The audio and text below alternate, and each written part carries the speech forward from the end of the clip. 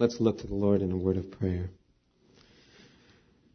Our precious Heavenly Father, we thank you so much for the healing and the restoration that only you can provide. We thank you, Lord, for your deep love for us that stirs our hearts, that prods and urges us back into your loving arms. Father, we pray for the word today, that you will open our hearts to receive it from you. We thank you that you are here with us today, and you're so keenly aware of all of our needs, of our situations in each circumstance, Lord. Speak to us. In your precious name we pray. Amen. This morning I want you to think back for a little bit about your conversion. Assuming you have one, I want you to think back to that moment when you first gave your heart to Christ, when you turned over everything to Him, when you accepted Him as your personal Savior. Oh, the situation around you may have been bleak and dark, but at that moment, in an instant, you felt an overcoming peace. Do you remember that peace? A joy unlike any you'd ever known before filled your heart. Do you remember that joy? Do you remember the passion and the excitement that you had at the start? You wanted to tell the whole world about Jesus. You wanted to start right there and then. You know, there's nothing as exciting as watching someone get saved. Seeing their joy, seeing their excitement, seeing their anticipation at their spiritual growth and their walk with God. We see the potential and we get so excited about it. We know that God is going to use them in a big way. There's an interesting phenomenon that takes place in the sports world every year. It's called the NFL Draft. It happens every spring amid so much media hype and excitement and analysis and debate. See, it's 2 full days of professional football teams taking turns drafting collegiate athletes to play for them. It's 48 of the most boring hours imaginable. But every year, like millions all over the globe, I find myself glued to the television set, anticipating, predicting each selection, listening to the analysis and the debate. And it's so amazing to watch each team's fans just get so excited. Their hopes rise and fall with each selection that's made. And listening to it, you hear the cheers that come across from the fans when a pick is made as a team places all its future on some 21-year-old kid who really hasn't proven anything on the professional stage. And you think about it, and what's the big deal? Why all the hype? Why all the hope and enthusiasm and the excitement? One simple word: potential. See, that 21-year-old, soon-to-be multi-millionaire, has the potential to really become an incredible professional athlete. Maybe a Hall of Famer, maybe a star, a legend. And it's funny because you look into the eyes of that newly selected young football player and you see the enthusiasm, you see the hope, you see the spark as they hold up their new team's jersey. They can't wait to put in 110%. They can't wait to play hard, to study hard, to learn, to put in their all, to give everything they have to the organization that drafted them. And hopefully to help establish a champion, a dynasty. And that's the excitement, the potential. But you revisit this individual some years into his too often short-lived career, and what do we find? Well, as is most often the case, the spark is gone. They never really lived up to their potential. The championships were never accomplished. The records were never broken. Oh, it might be a number of reasons, injuries perhaps, or poor training, a lack of training, conditioning, a lack of preparation, perhaps a lack of desire. As is most often the case for these individuals, it's a lack of focus. See, there's so many influences and voices and pursuits around them that it's hard for them to focus on getting better. It's hard for them to focus on their craft. And that's why so many great athletes never become great professional champions. It takes a lot more than raw skill and raw talent. And it's sad to think back where they started that day they got drafted and to see where they are now. Sadly, the enthusiasm is gone and all that potential at the start that's gone unrealized. It's sad. And that's the way Paul must have felt about the Galatian church. Here was a young church that started out on fire for Christ. I can imagine the kind of contagious faith they had at the beginning. I can imagine the kind of enthusiasm that spread through what's now modern-day Turkey. I can imagine the many life-changing conversions which took place there, followed by a desire to just spread the gospel to everyone in that land. Tell them the message of Christ's saving grace. I think that when Paul thought of them, you can picture the smile that came over his face. Ah, the Galatian church. I can imagine the joy and the excitement he had when he thought of them. When he thought of that young church on fire for Christ and all the potential that they had. But something very strange happens. And I want us to turn to our text today. It's in Galatians. Chapter 5 and verse 7. Simply one verse we're going to look at. See, Paul's letter to the Galatian church, it's filled with questions to them. But none of them are as poignant as this one in Galatians 5:7. Let's take a look at it. Verse 7. You were running a good race. Who cut in on you and kept you from obeying the truth? Here's my translation. You were doing so well. You had so much potential for Christ. What went wrong? How does a passion and a focus for Christ turn into apathy and neglect? How does that kind of obedience to God's truth turn into defining and following our own path, our own way? How does a firm belief on the pure Word of God turn into an irresponsible acceptance of an alternative gospel? What went wrong? He said, what got in the way of your obedience? Are you in a place today in your spiritual life where that question applies? Do you look back and remember the excitement of your salvation and the potential of your walk and your growth with the Lord? But sadly today you find only dryness and indifference. Is your relationship with God broken? Do you have a spiritual sickness, a spiritual illness? It's not a term we think about or hear very often, a spiritual illness. See, we're very familiar with a physical illness or even a mental or emotional illness. But how about a spiritual illness? It's very real and it's very serious. But the good news is that it's very curable.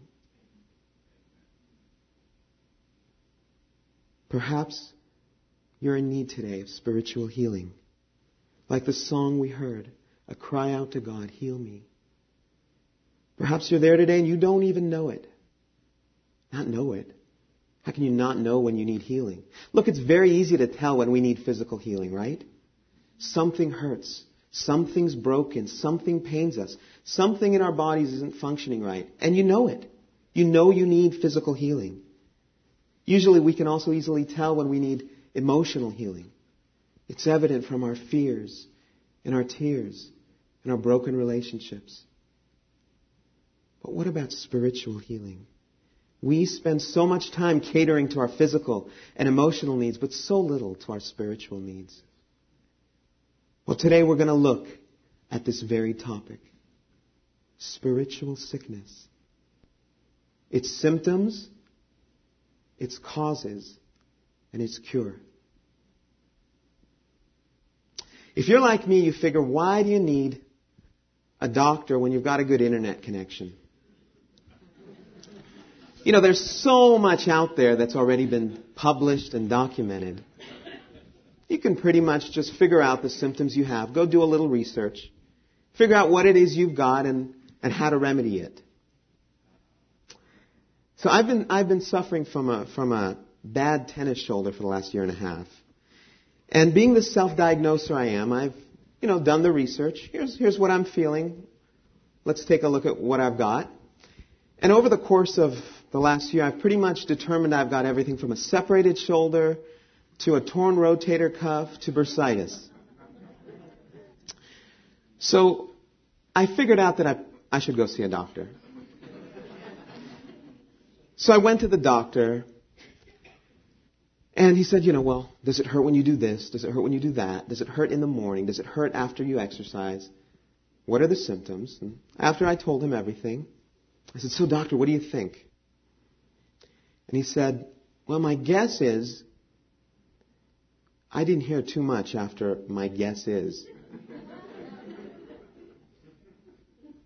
In my mind, I thought, wait a minute, your guess? You're the professional here.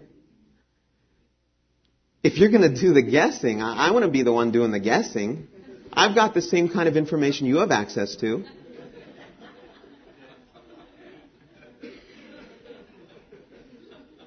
So much of it is guessing for them, but the good news is that in our spiritual lives, no guessing is involved.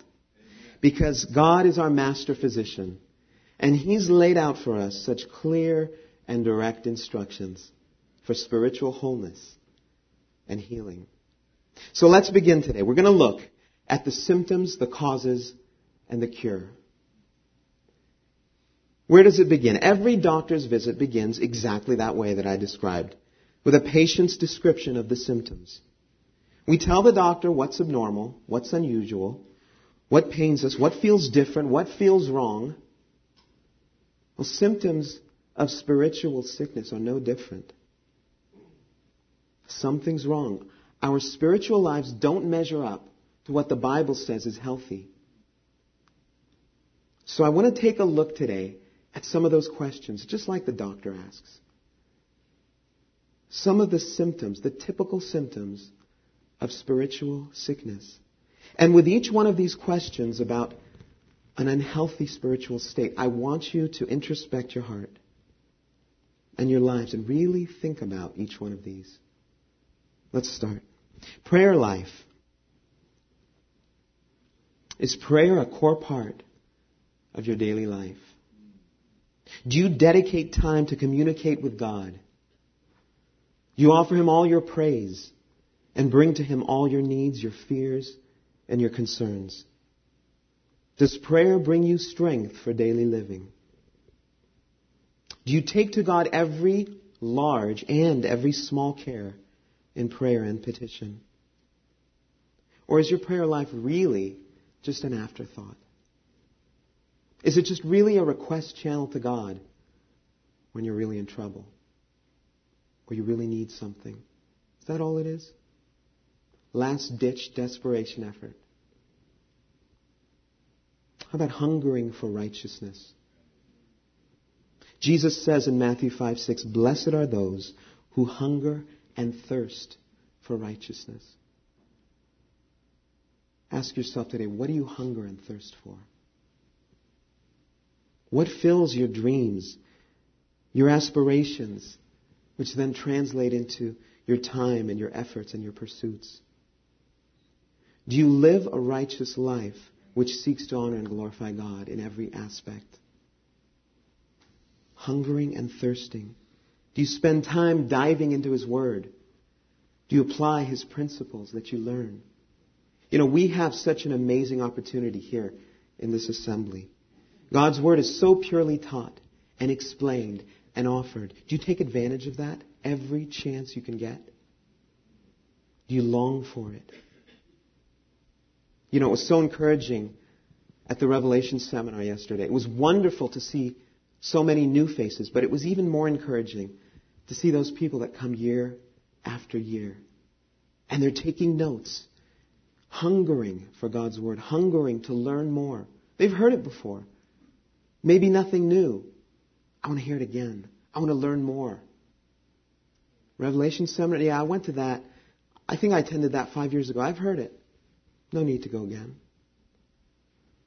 Someone offers you a drink of water. Do you say, oh, no, thanks. Water, I had some 5 years ago. I'm good, thanks. Thanks.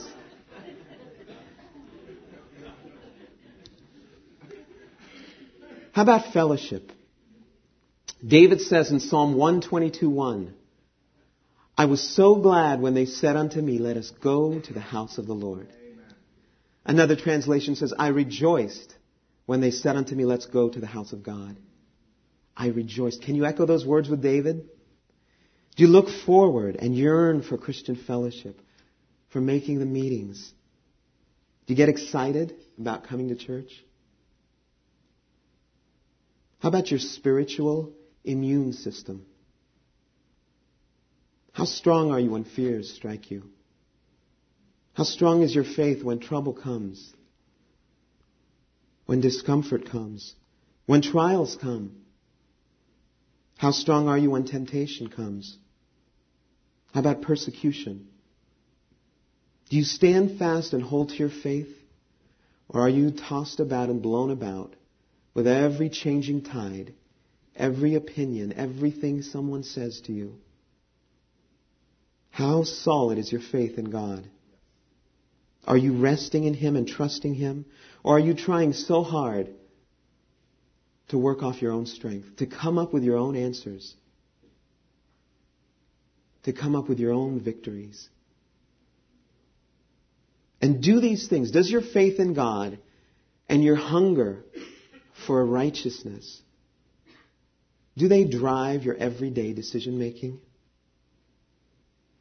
What drives your actions? Do you readily seek counsel from those God has appointed over you, from our shepherds, our mentors? And after having received clear direction from God's Word and from those people He's placed in our lives, do you follow through? Do you obey? Does what you know in your head translate to what you do every day? Does what you hear in the walls of this church translate into the actions you take and the decisions you make in your life? You know, many times we see the symptoms of our spiritual illness. They're evident to us. They're obvious to us. When we go for a doctor's visit, we tell the doctor, here's what I'm seeing, here's what I'm feeling. But just as often, there may be an internal problem which we need the doctor to run some tests to help diagnose. We need those tests to reveal to us something which we can't see. We can self-diagnose all we want, but until those blood tests or MRIs or X-rays have been performed, we really don't know. The same applies in our spiritual lives. There's many times we can be so spiritually sick, but not really see it. We can be in a rut, but we're so out of focus and out of tune and out of touch with God that we don't even see where we're at. Our focus isn't even there. That's why God's Word and the light of what He reveals to us is so important.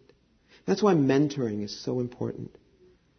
Those individuals God has placed in our lives are for accountability and guidance. They can help us see what we don't. And they're gently telling us when something's wrong. At a point, David was in a place of spiritual sickness. He was guilty of committing murder and adultery in one fell swoop. And at the bottom, he was so out of touch and out of tune with God and with his own spiritual condition. But what does God do? God lovingly sends the prophet Nathan to him to help him see where he was at and to lead David to repentance. spiritual healing, and eventually to restoration. So in our own lives, whether we see the symptoms or we need the help of counselors and mentors in God's Word, we should be so keenly aware of our spiritual condition, the state we're in, and the symptoms. And what's the first thing we need to determine after identifying those symptoms? What caused this? How did this happen? I need to know because I need to stop the bleeding. I need to know because I don't want this to happen again. What are the causes? And when we're talking about the spiritual realm and our spiritual condition, the answer is always the same thing: sin. It may not be blatant. It may not be an immediate effect, but it's always unmistakable. It's the only thing that gets in the way of our relationship with God. In the case of the Galatian church in the text we read, they started out so much on fire. What went wrong? For them it was the sin of legalism. See, the Galatian believers, they altered the purity and the truth of the gospel. And they began to infuse and inject man-made rules and laws and principles and conditions. Their focus shifted off of Christ and His salvation and onto the enforcement of their own self-made rules. In their case, it was the influence of outside voices that caused this, that turned their faith. So sad and tragic. You were running well. What took you away? What got in the way of your faith? What stumbled your walk? Turn back, if you're still there, a couple chapters to Galatians 1, verses 6 and 7. This is again Paul speaking to that same backslidden Galatian church. And he says in verse 6, I am astonished that you are so quickly deserting the one who called you by the grace of Christ and are turning to a different gospel, which really is no gospel at all. See, sadly, the Galatians turned to and championed a different gospel. Their lives were represented by a gospel of their own definition, of their own choosing. Their legacy was ultimately defined. When we think about the Galatian church today, we don't really think about the amazing start they had. We think about Paul's letter here. Their legacy was defined by a gospel of their own making.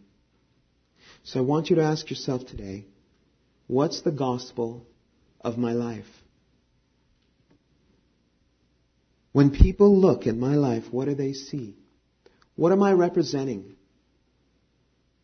Does my life represent Christ and His life-changing salvation? Or am I championing something else that I've defined? What's the gospel of your life? What's the gospel of Gilbert? What's the gospel of Sharon? When they think of me, what's the gospel of Sandy? What do they think? What do people see in my life? Am I a reflection of Christ? Does my life adequately reflect our Savior and everything He's done for us and what He can do for someone who genuinely wants to change? Or is yours the gospel of your own pursuits, of your own standards? Is it the gospel of get all you can while you can?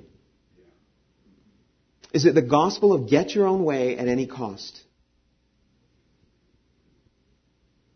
Is it the gospel of if it feels good, do it? Is yours the gospel of compromise, of least resistance, of comfort? Maybe the gospel of rebellion. Like the infiltration of the world in the Galatian church, think about your life, the choices you've made, and how you've arrived to where you're at today in your spiritual walk with God. Trace the steps. Somewhere along the road, did disobedience creep in? Was there a point it became too uncomfortable to obey? See, God's way was just too confining. It required too much sacrifice. Was it easier to just take the path of least resistance? What got in the way of your walk? Did the pursuits of the world steal your heart away? Did your focus shift off of Christ and onto the fool's gold that this world dangles in front of us? Was it ungodly influences like the Galatians that threw your heart away from God's truth, His way, and His people? Ask yourself, what was it? Trace the steps. Where did I begin to go wrong? See, the cause of spiritual sickness is never sudden. It's never immediate. It begins with one small thing, one misstep. A sick spiritual state doesn't happen instantly. One small sin, a compromise here, an impure thought there, a poor choice in priorities here, and a decision to not take God's will there. Pretty soon that small step leads to another, and then another, and pretty soon, before we know it, we've fallen so far out of God's will that we don't even know where to begin to come back. Stop and go back and remember today. Ask yourself, where did it begin to go wrong in my life? Isolate the sin. Determine the root cause. And once you do, the good news is that there's a remedy. The good news is that there's a cure. And just like you can't manufacture physical healing, you can't manufacture spiritual healing. You can't do it on your own. We try, don't we? We try to surface patch our deep spiritual problems. We try to manufacture the emotions, recapture the joy. Friend, outside of getting right with God, there's nothing we in our own nature can do to solve our spiritual state. But the good news is, that's not what God asks us to do. That's not what we have to do. See, if we ask Him for forgiveness, He is the great physician. He's the friend of a wounded heart, a friend to the fallen, the broken, the struggling.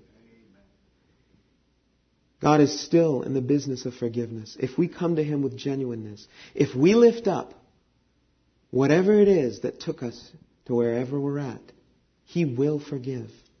He will clean the slate of our spiritual lives. But spiritual healing isn't just about forgiveness. It's about restoration. And restoration can't begin until we make a change. Until we turn away from our sin. See, it's not enough to just mourn what we've done. It's not enough to be able to just identify that and say, that's where I went wrong. It's not even enough to simply ask God for forgiveness. We have to make a change. We have to turn from whatever it is. That's when God can begin to renew us, restore us. That's when He can begin to realign our focus, to readjust our priorities, to bring us back where we belong. I was sharing with a career group a couple of weeks ago a devotion from John chapter 13. And the devotion centered around when Jesus washed His disciples' feet. He was teaching them the concept of serving others. And in verse 17 of John 13, you don't have to turn to it. He says, if you know these things, blessed are you if you do them. The devotion centered around one word. You can guess what it is. If. Blessed are you if you do this. See, it's not enough to know. Knowledge must be translated into action. And the same is true for spiritual healing. It's not enough to know what went wrong. It's not enough to know what we have to redo, what we have to do to be spiritually restored. You've got to do it. The knowledge has to transfer into a willful action and a decision to change. See, God wants to heal us. Wherever we're at, He wants to forgive and restore. And He gives us such clear direction in His Word to help us identify what's wrong, where we went wrong. He gives us those shepherds and counselors and mentors in our lives. He gives us His Word, His light. He even gives us His Holy Spirit to help us change, to give us the strength. The entire solution to our spiritual state lies at our feet. We have to do one thing only. You've got to want it. You've got to take that healing balm. We have to want to be healed. It's so sad that that's even an issue. Think about our physical lives. When we're sick, it's never an issue of wanting to get better. Wanting to heal is never in doubt or in question. But in our spiritual state, in our spiritual lives, when we think about that, well, there's a decision that has to be made there. And the decision is often a difficult one. Why? Because it costs something. It costs something in our lives. See, that decision for spiritual healing and restoration and change, it may require us to give up something that we've grown comfortable with. To give up that sin that we're comfortable with now. To give up that lifestyle that we've grown accustomed to and we accept. To give up that compromise that is now a daily part of our lives. And the saddest life is one that weighs the decision and then chooses to stay where they're at. Chooses to continue living in the spiritual basement. Friends, don't think for a minute, don't be fooled into thinking that there's no consequence to a life that won't turn back to God. Don't be fooled into thinking that a life of compromise, a life that refuses to let go of that candy-coated sin, has no coming consequences. If that's the choice you've made, as our dear brother Karl Knott says, in your pursuits in life, either you will fail miserably or you will succeed more miserably. See, the end result is one and the same. There can be no lasting joy outside of a life lived in the center of God's will. So if you're sitting there today and you say, that's where I am. Ask yourself, do you remember that joy? Do you remember the joy of your salvation? The joy of knowing that your sins are forgiven, that your debt is canceled, that your chains have been broken. If you're there today and you say, no, I never really had that joy. I don't know that joy. I never experienced that. If you're sitting there and you're still carrying your own burdens, I urge you to turn your life over to Jesus Christ. He will heal your broken heart. He will forgive your sins. He will give you eternal life. And you will begin to experience a joy unlike any you've known before. And dear believer, if you're sitting there today and you remember your conversion and the joy, the excitement you had. You remember where your walk started and the potential in Christ that you had. But sadly, today you find yourself in a desert land. If you can identify with the spiritual sickness, the symptoms that we talked about, I offer you this hope. There is spiritual healing and restoration for you today. Reclaim that joy that you once knew. You can rekindle that fire that sparked your soul. If you see those symptoms in your life, search your heart. Search your steps. Identify what went wrong. What caused this? Let God's light, His truth, show you where you strayed. And come running back into His open arms. Don't search for that joy anywhere else. Don't try to fix it yourself. You can't. You won't find the joy elsewhere. Stop trying. It's not there. Jesus Christ is the only source for spiritual healing and restoration. He can make you whole again. And if you're there, that's the good news. He can make you whole again. Place your life back into His hands. Lift up your heart and like the song we heard in the beginning, cry out to Him. Heal me. Heal me, Lord, wherever you are today. However far you've run for Him, know one thing. You can't run too far. He's waiting to take you back. Like the prodigal son's father, He's waiting with open arms. Run back to me. This is where you belong. Come back. And if you do, you'll look back and say, wow, thank you, Lord. Thank you for giving me back my joy. I had forgotten what it felt like. Thank you for rekindling that fire in my heart. I had almost forgotten that feeling. It's never too late, and you're never too far from His spiritual healing. Let's close in prayer. Our precious Heavenly Father, we thank you that you are the source for spiritual healing and restoration. We thank you for the truth that we can never stray farther than your love can reach. Thank you for your patience with us. Thank you for your mercy, for your reminders to us, for convicting us. Lord, sometimes you gently whisper to us, and other times you bring us a storm. But we're thankful because either way, you want us back. And for that we're so grateful. You want us back where we belong. Lord, may it be the desire of each one of our hearts today to ensure that we are where you want us to be in our lives, that we're living in the center of your will. And if not, we want to come back, running back into your open arms of healing. We love you, Father, and we thank you for your presence here with us today. In the precious name of your Son, Jesus Christ, we pray. Amen.